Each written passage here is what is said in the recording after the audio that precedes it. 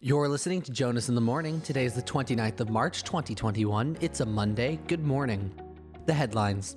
The Ever Given ship that has been stuck in the Suez Canal for the last 5 days has been partially refloated and let free. Trade is reopened through the canal, though not fully, as the ship still needs to be transported out due to damage.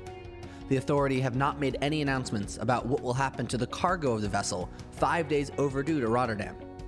The White House and private industry are looking to design a vaccine passport for vaccinated people to use to grant access to non-mask areas in our world.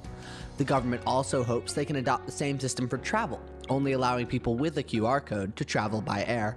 The system will be run by the Department of Health and Human Services and will be free of charge. The White House is claiming they are, quote, working on, end quote, access to the immigrant centers on the border for press and politicians. Earlier last week, they had kept the media out of these detention centers, which are now holding more children than during the Trump administration. The government's official statistics show that 16,000 children are currently in U.S. custody at the border, 5,000 of which are in conditions which do not meet national health standards. The Boeing 737 MAX airliner is coming back to the skies after nearly 3 years of a no-fly order, then followed by a pandemic.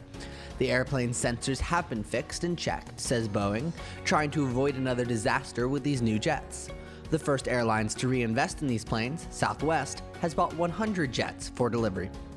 And in some good news on this Monday morning, a federal judge has blocked the destruction of Ohio's only national park. It was going to be replaced with an oil and gas drill. The park has been open since the founding of the park system, and it will stay open. And that's the news for this Monday, the 29th of March, 2021. You've been listening to Jonas in the Morning. I'm Jonas Blum. I'll see you tomorrow.